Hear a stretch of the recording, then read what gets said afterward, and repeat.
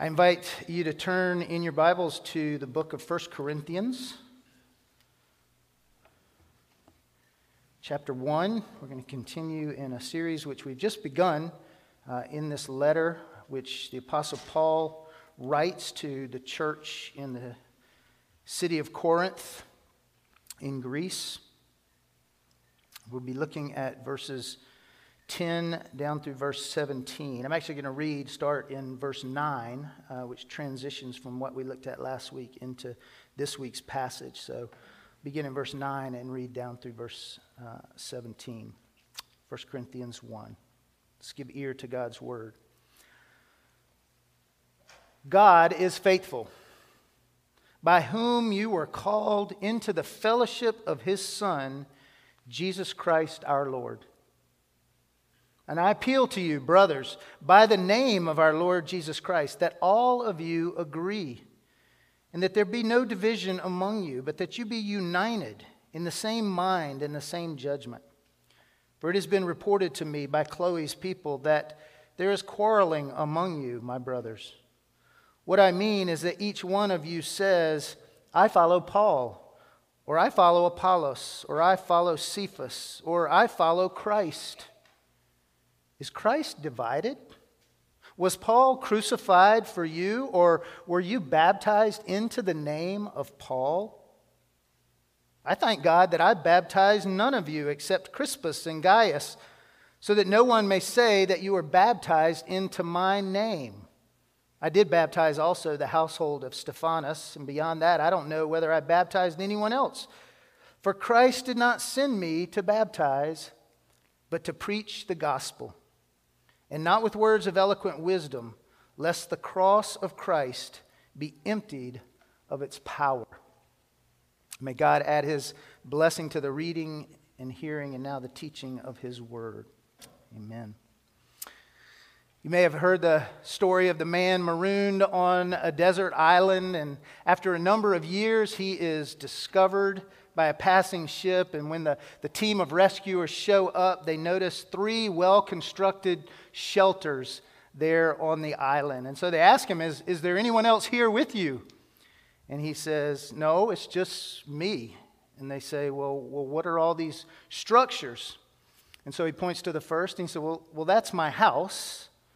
And the second, he said, and that's my church. They said, well, what's the third structure? And he said, oh, that's the church I used to go to. Gives new meaning to the old maxim, takes it even further. Where not just 2 or 3 are gathered, but even one is gathered in Jesus' name, there can be church conflict. Now, we laugh about that in good humor, but good humor is always rooted in reality, in truth. And the sad truth is that the church is often perceived as, and in reality often shows itself to be, a divided and divisive group of people.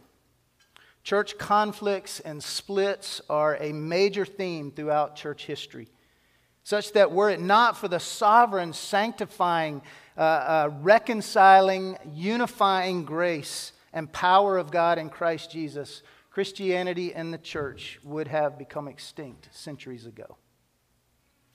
And it is sad because as followers of Christ, we both know that should not be the case, and deep down we desire that it not be. We confess, as we did this morning as a foundation of our faith in the Apostles' Creed, we believe in one holy Catholic, that means one universal church, and in the communion, the together union of the saints, those who are redeemed in Christ. And if we are truly reconciled to God and truly in communion with Christ and by faith with one another as members of the one holy Catholic Church, then we will deeply desire and diligently pursue that reconciliation and union that we already have with one another in the body of Christ. But we also know that it's much easier said than done. And conflict and division among believers remains one of the greatest hindrances to our growth and to our testimony together in Christ Jesus. One of Jesus' last prayers during his time on earth, his high priestly prayer, which John records for us in his gospel, the 17th chapter of his gospel. Jesus prays that those who believe in him, that is us, would be one as he and the Father are one. Our unity and our union in the church is to reflect the unity and the union of the triune God in whom we are united. And the reason for that, as Jesus prayed, was so that the world might know that God sent his Son and loved us even as he loved his Son Jesus. I mean, think about that. The greatest witness, the greatest testimony of the gospel to the world is that we are one. We are unified in Christ when we love one another as God has loved us in Jesus. Which is why one of the first problems that the Apostle Paul identifies and addresses in the church at Corinth is this one of division and disunity. Remember, this church is one that Paul planted himself just a few years earlier, and where he had seen the Spirit work mightily in bringing many to faith. And as we saw last week in the opening verses of this letter, he encourages and reminds them of their calling as God's saints, together with all the saints in other places, in other times, gifted in every way by God's grace and kept by God's faithfulness in the fellowship of his Son, Jesus Christ. But Paul had gotten word from some members of a woman named Chloe's household that things weren't going too well there in Corinth. We aren't told who Chloe is, but she's obviously well known in the Corinthian church. She's obviously close to Paul and his ministry. And she's obviously concerned about the problems that are going on in her church. Now, this wasn't idle gossip, but this was a genuine concern for the health and for the ministry of the body there. And so she sends word to the one whom she knows shares her care and her concern, and the one who has the authority and the wisdom to deal with the matter. And Paul had received a whole list of questions and a whole list of questions about various issues and problems in the church through a letter sent to him by the church. But Paul here starts with the one that he heard of firsthand, and from which all those others, as we'll see, are in some ways outgrowths or connected symptoms to what he deals with here. And that is, their fellowship is broken. The body is seriously out of joint. They are suffering from some self-inflicted wounds. And true to what Paul will later note on in this letter, when one member suffers, all the members suffer. And Paul's pain at this news is revealed in his own passionate and pastoral appeal to his spiritual family. He says, I appeal to you, my brothers, my sisters in Christ. Based upon our union together with God the Father and with one another in Christ Jesus, I appeal in the name of that one Lord, our one Lord, that we all agree, that there be no divisions, that we be united in mind and in judgment as one. And what I want to do as we look at this appeal is to try and answer three questions from what Paul writes in these verses. First, what's the nature of the division or the disunity in the body that he addresses? Second, what's the means by which he confronts that disunity and seeks to counteract it? And third, what's the nature of the unity that he encourages and appeals for us to pursue and desire to achieve? In other words, what's the problem, if we think about it from the terms of a broken body or a sick body? What's the problem that Paul diagnoses? What's the prescription that he gives? And then what's the prognosis for health that he appeals to? So let's look first at the problem. The reason for Paul's appeal for unity is, again, that he's received word that there is, as he says, quarreling among the brothers and sisters there in Corinth. The word quarreling is a bit tame. We think of when we have a quarrel that we just kind of, We argue about something and then we go on and it goes. But the word there literally means strife. There is dissension. There is a rivalrous conflict going on among the people. These weren't just little ripples in the fabric. They were rips and tears in the fabric of their fellowship together. And the source seemed to revolve around these different factions, these different parties who had formed in the church in allegiance to various leaders in the church. And it's echoed forth in these, what Paul kind of holds out as these slogans, these declarations. I follow Paul. Well, I follow Apollos. Well, I'm in Peter's camp. And then some were saying, well, forget them. We follow Christ. Now, we don't know all the details of what was causing that. We'll see some of that as we go through this letter. But what is evident is that different people in the church were aligning themselves with a particular leader in the church in a way that somehow set them apart, that made them different, and in their minds made them special or superior to others in the church. They were finding, as we looked at last week, they were finding their identity, who they are and whose they are, in relationship to a person or a personality that somehow made them, again, feel special or feel right or feel like they were the one, they had some kind of special take on things. And as Paul takes great pains to show here and again in chapter 3, it wasn't these leaders that were competing against each other. It wasn't like Paul was saying, I'm better than Apollos, don't listen to him. Or Apollos was coming in and saying, forget Paul, or Peter's sending letters and saying, don't listen to these guys, they're not Jews, let's, follow what I say.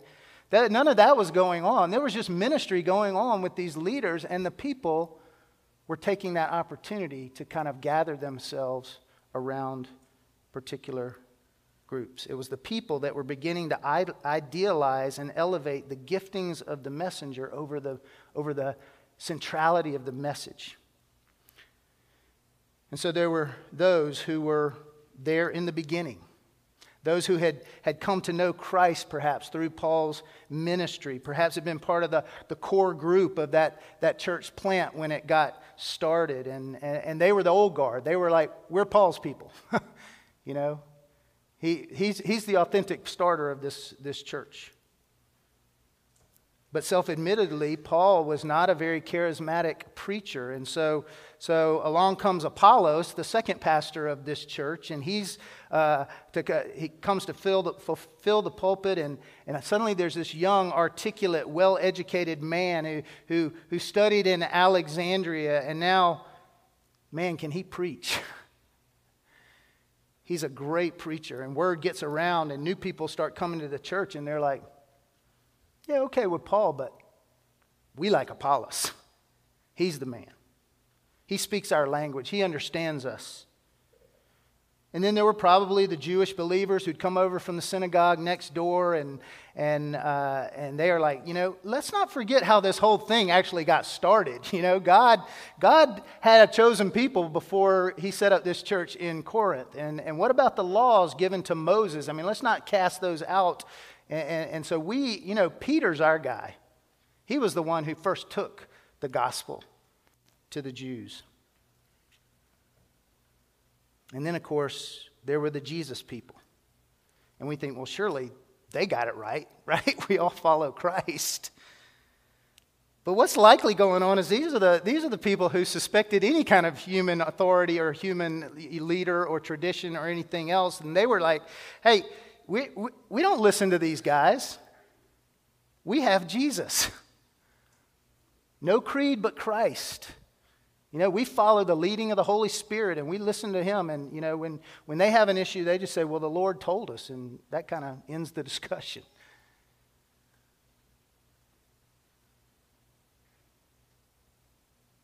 To follow someone means to put yourself under their influence, under their tutelage.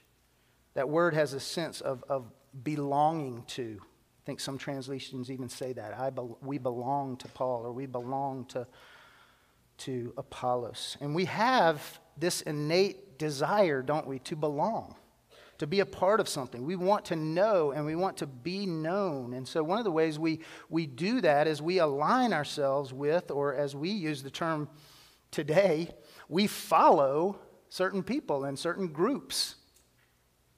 We get their posts. We read their books and blogs. We listen to their podcasts. We watch their shows. We value their perspective. We listen to their opinions. We quickly begin to maybe share with them or align with them. And in our information age, it's easy to follow all kinds of people and all kinds of things. And oftentimes, different people or different groups will place greater emphasis or give particular attention to certain issues or teachings that resonate with us, even within the church. And there's nothing wrong with that. It's good to listen to different people. It's good to have those that we're reading, particularly as they align with Scripture, especially as they align with Scripture, and can help us grow in our walk with the Lord. But the danger comes when we begin to take pride in our knowledge or our association with that person or on this issue or with that practice, in such a way that we begin to think that anyone who disagrees with us or doesn't get on the bandwagon with us is then looked down upon and suspect in some ways. And the result is that we form these factions. We form our little tribes that we begin to take pride in, and it begins to create schism. That's the word for divide. It begins to branch out into different groups that start to pit themselves against one another, or their leaders against one another. In the church, we're pretty good at finding things or people to rally around. We have our favorite pastors. We have our favorite preachers and theologians. We have our favorite authors and spiritual mentors. We prefer certain worship styles or approaches to ministry or discipleship or missions. We gravitate to particular traditions and denominations. And we tend to gather around and hang out with others who are like us. And again, that in and of itself is not necessarily wrong. But we add to that the influence of other outside allegiances we have, whether they be political or educational or economic or social. And you can easily see how the problem grows. Usually when we go through some change or trial, those factions are exposed and they're actually magnified. That's one of the things I think that happened in the time of COVID. Some of those things that we might have been able to gloss over or hide under the rug all of a sudden began to manifest themselves in the church as well as in the culture.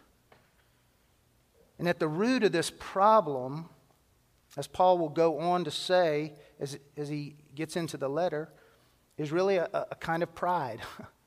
A kind of boasting or pride that aligns itself with a particular person or a particular part of the body of Christ and tends to play that off against others in the body, such that it makes us feel smarter, it makes us feel superior, it makes us feel more spiritual or more holy in some way. And so how does Paul confront or counteract this divisiveness? What's his prescription for this problem? Well, he goes back to the common identity and connection we have together in Christ. He reminds us again of several truths that undermine or negate this fractious spirit in the church. And he does it by asking these rhetorical questions. Boys and girls, a rhetorical question is a question that answers itself. Like if I say to you, is the sky blue? You're going to say, well, yes, of course it's blue. It answers itself. And Paul asks these questions, and the first one deals with the wholeness of Christ himself. He asks, is Christ divided? And the obvious answer is no. Of course he's not. When Jesus came and he gave himself for us, he didn't just give a part of himself for us. He didn't just give a certain element of himself or characteristic of himself. He gave himself, his whole self, for us and to us. The term divided here has a sense of being not just dismembered or broken apart, but also parceled out, like being split up and some given over here and some given over here and parceled out. And Paul is saying, is Christ just parceled out among you? Do some of you have part of him and the others have another part of him in some way? Jesus doesn't parcel different parts of himself out to the church. So one person or one group or one part of the church doesn't have a corner on the market on some element of who Jesus is or what he did or anything of that sort. Jesus doesn't give his mind to one group, his voice to another, his compassion to this group, his spirit over to this group. Different people or different groups might have different gifts, might have different emphasis, might have different means of serving in various ways in the body of Christ, but the whole church gets the whole Christ. And when you receive Jesus, you received all of him. He gave all of himself to you. And thus who we are as those who are in him is one body, a whole body together. If we try to separate ourselves out from other members of the body, if we see ourselves or try to make ourselves out to be more important or more significant than other members, it's really what Paul's saying is that's a contradiction of who Christ is. Just as he is one, he is our one head, our one Lord, in whom we have one faith, one baptism into his name, so we are one body.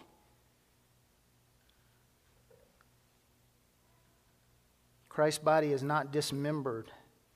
And so when there are divisions, when there are factions, these are self-inflicted wounds that only cause harm. And Paul says Christ is not divided, therefore neither should we. But Paul's second question deals not only with who Christ is, but what he has done. He says, deals with Christ's sacrifice. He says, was Paul crucified for you? I love how he uses that third person. He doesn't say, was I crucified for you? He's putting the name there because that's what they're saying. We follow this name, this person. Was Paul crucified for you? Well, the obvious answer is no. Of course he wasn't. It's interesting here that Paul addresses those who are claiming to follow him first. He wants to immediately put down himself as any means of boasting. He doesn't deal with the Apollos crew or the Peter crew first. He goes right to those who are boasting in him. Did I lay my life down for your sins? No, he says. Jesus did. No teacher can save you. No church leader can deliver you from death or even from the problems that you face.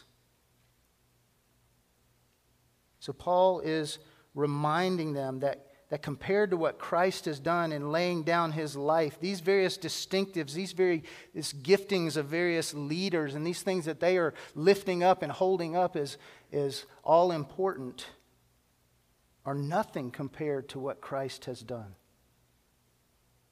Only the gospel, only Jesus Christ crucified, as he says in that last passage, Christ didn't send me to baptize, but to preach the gospel, lest the cross of Christ be emptied of its power.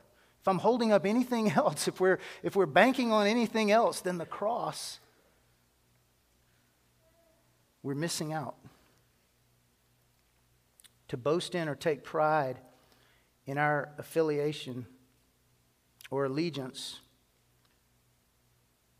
to any human can lead us to forget the fact that it is our sin that cost the Son of God his life. He died to tear down the walls of hostility that separate us and divide us. So when we come and we re-erect those walls, what we're doing is we're devaluing, we're denigrating the infinite worth, the infinite sacrifice that Jesus gave to buy us and to build us together as one. as his church. And then Paul's third question likely touches on maybe some of the details behind some of the controversy. He says, were you baptized into the name of Paul? Likely some of the early converts were boasting again in that fact that they had come to Christ and were baptized under Paul's ministry. And Paul is kind of saying here, does that make you special? To be baptized was a means of identifying oneself with, of being marked out as a disciple of the one into whose name you were baptized. Even Apollos, when he first started preaching the gospel, he was only familiar with the baptism of John, and he had to be instructed and further on the significance of what it meant to be baptized into the name of Jesus Christ. And so Paul's saying, look, the person who does the baptism is not what's significant. In fact, he kind of distances himself by that. He says, I didn't even baptize hardly any of you. And here I really appreciate Paul as a pastor, because he's sitting there and he says, I didn't baptize any of you, only Crispus and Gaius. And then all of a sudden his mind starts thinking, he goes, well, maybe there was Stephanas and his household. Yeah, I remember baptizing them. And maybe there were a few others. But his point is, that wasn't the main thing. And Paul likely, preaching the gospel, gave that over to the others, the elders in the church and others to do that. But what he's saying here is, what's important and significant is, again, not who baptizes you, but into whom you are baptized. And you weren't baptized into me, Paul says. You were baptized into the name of Jesus. And Paul's not making baptism unimportant. He's not saying that we shouldn't be baptized or take that as something important. He goes on and says, no, that indeed is the case. But he's saying no matter who does it, it marks us out as belonging to Christ. Baptism is Christ's mark on you, and you belong to him. Not to Paul, not to Warren, or to Ambassador, to any other specific person or church, but to Jesus. So Paul's prescription for the problem of disunity is to remember there is only one whole, crucified and risen Savior to whom we all belong and who we all follow together under the gifting and the guidance of those whom he has called to serve and to lead and shepherd in his church. But to claim allegiance to or boast in the distinctives of a particular person or a particular part of the body of Christ at the expense of others is to rend it apart, to inflict painful harm, and to hinder the witness on the body and the bride of Christ. Which leads us to the question of what's the nature then of this unity that we are to pursue and to seek. If that's the problem, and this is the prescription to see who Christ is and what he's done for us, and to recognize who we are together in the body. What is Paul's prognosis for what leads to health and to healing? And he says, here's my appeal. Here's the doctor's orders, if you will. That you all agree. And there be no divisions among you. That you be united in the same mind and judgment. Paul is appealing here not for a uniformity, not that we all have to look alike or speak exactly alike or think exactly alike, but he's calling for a unity in what we say and what we think and how we live. The word agree means literally to speak the same things. Again, he's not advocating that we just mimic or parrot back things that we hear, but there's a sense of let us all be on message.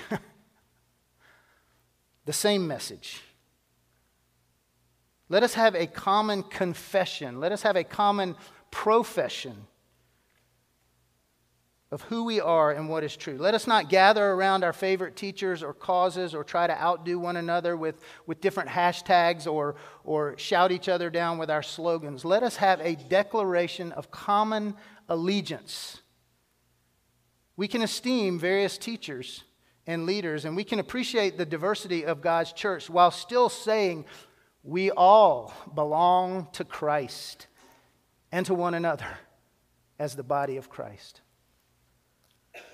This is one of the reasons why it's really good that we're studying and going through at the pace that we're going through the Apostles' Creed. It is the foundations of our faith. It is for us the truths that we hold in common, that bind us together, that we can really rally around and speak boldly and agree upon together. Is something that we can literally speak the same thing in agreement.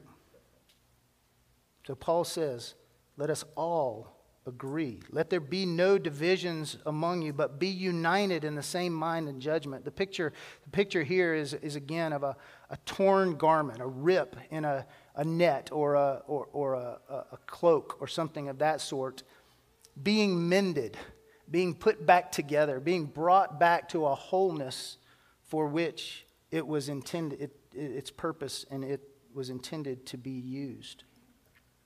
It's also, from the body standpoint, it's a picture of a dislocated joint being put back. Have you ever dislocated something and somebody comes up there and, the pain is just terrible. The athlete's got his dislocated shoulder and the trainer comes over there and is like that. And it's like, oh, wait. That's good. It's back where it needs to be. There's an immediate effect. And that's the picture that Paul's giving us here of how we are to not have divisions, but to agree and be together with one another. Paul's focus is in the ongoing pursuit of health and wholeness in the body. He knows divisions will happen. We know divisions will happen. There are those outside the body who will seek to attack and disrupt the church. And there are those within the body who will come from and seek to stir up strife and cause division.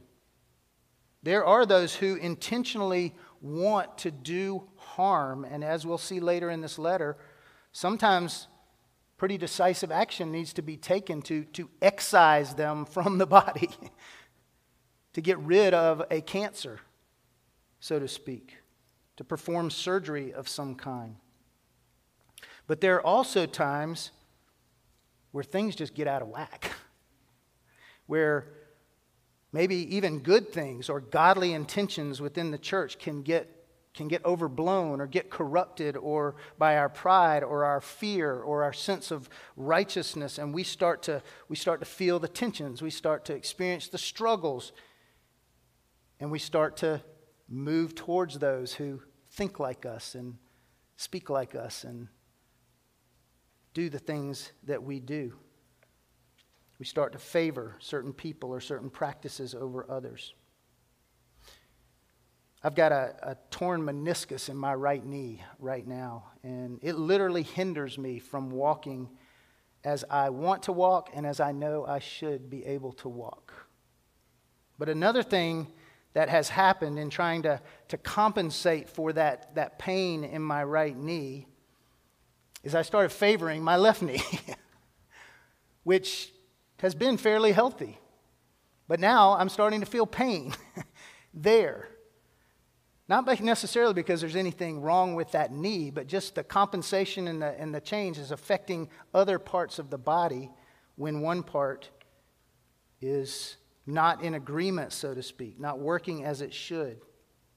And unless I go and get that meniscus repaired, which I am going to do later this week, unless I pursue having all my body parts united, the pain and the disunity will only get worse. We know how that is physically. Many of us have to live with that, and that's hard. But sometimes a small break in our unity in the body of Christ spreads in a way that begins to create bigger problems in other areas. And so we can take something that can readily be dealt with by sitting down and working through or pursuing agreement and ignore it or dismiss it. And the next thing we know, we've got a much bigger issue on hand. Unless we seek to maintain and attain, as Paul wrote to the church in Ephesus, the unity that we have in Christ Jesus. Those problems will only increase unless we seek to deal with them. So Paul calls us not just to a common profession, but to a common mind and a common judgment, to a commitment to adherence to a unified common set of ideas, a way of thinking based on those ideas, a way of judging and putting into practice those truths in our lives.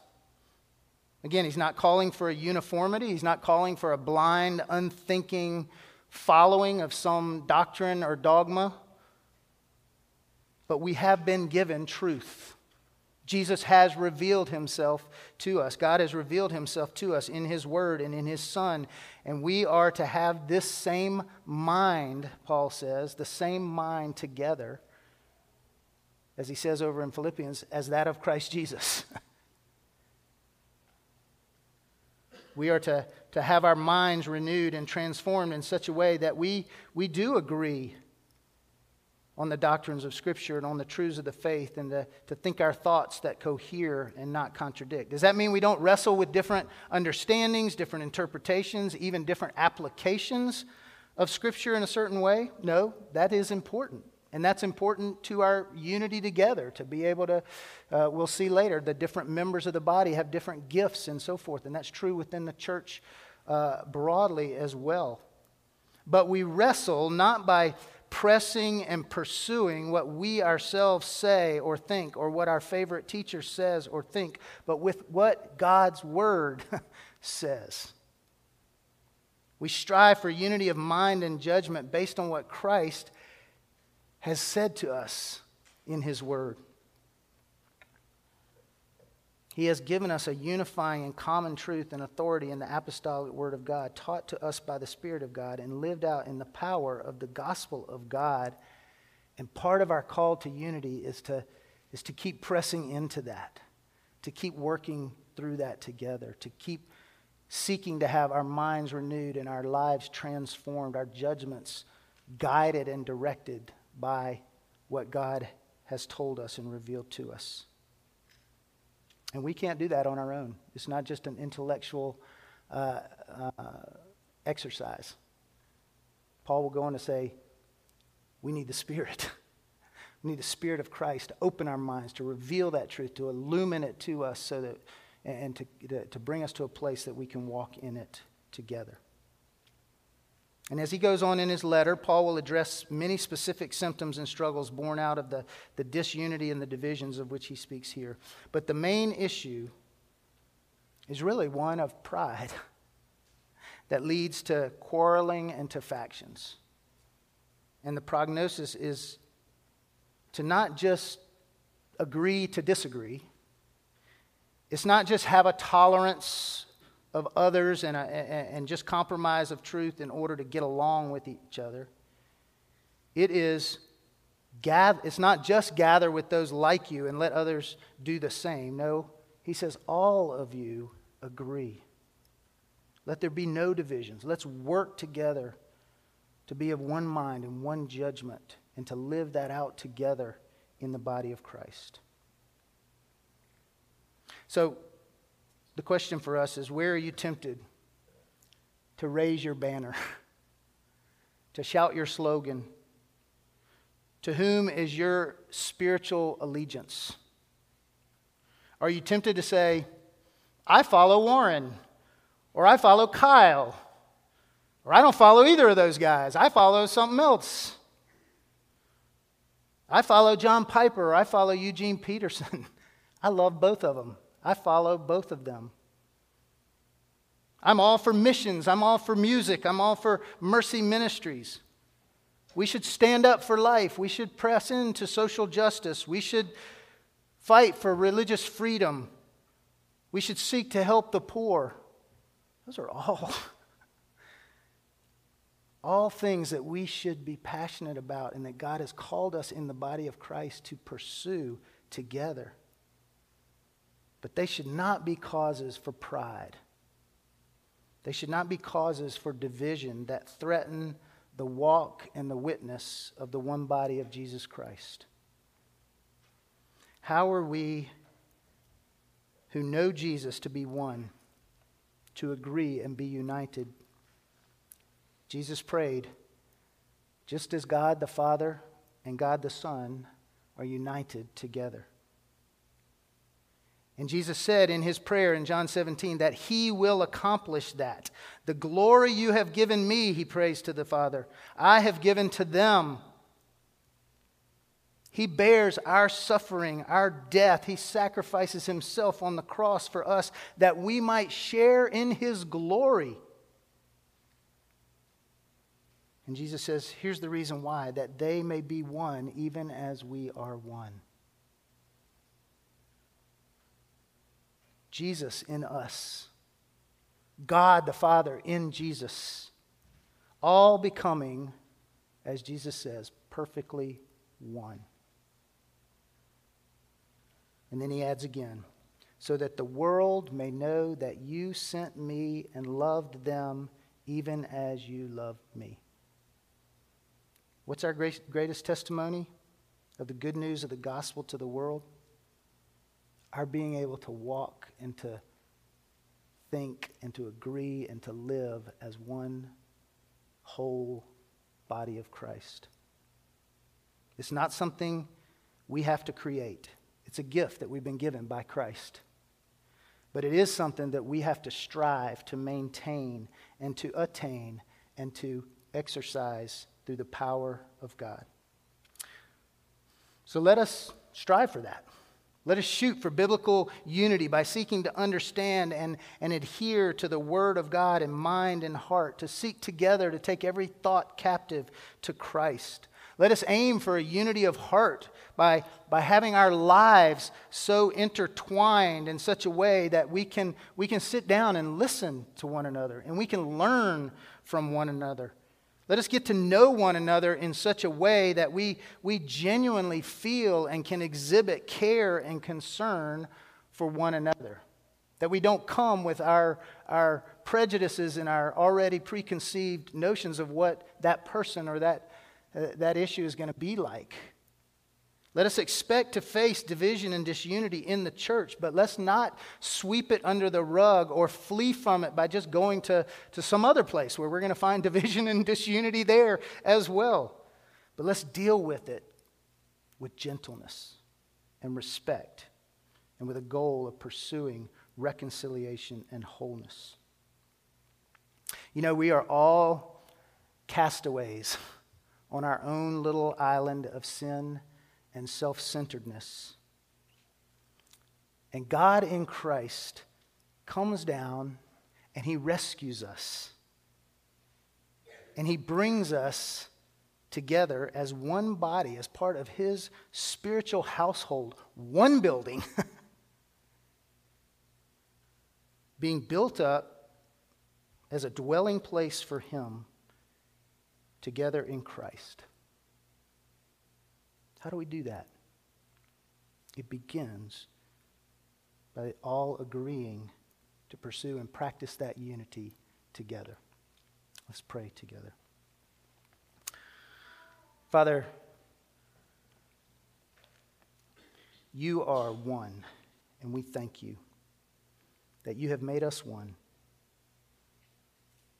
Equip us and enable us to live out that unity together through the renewing of our minds, the transforming of our hearts, the opening of our lives together to what you are doing. And we pray this in Jesus' name. Amen.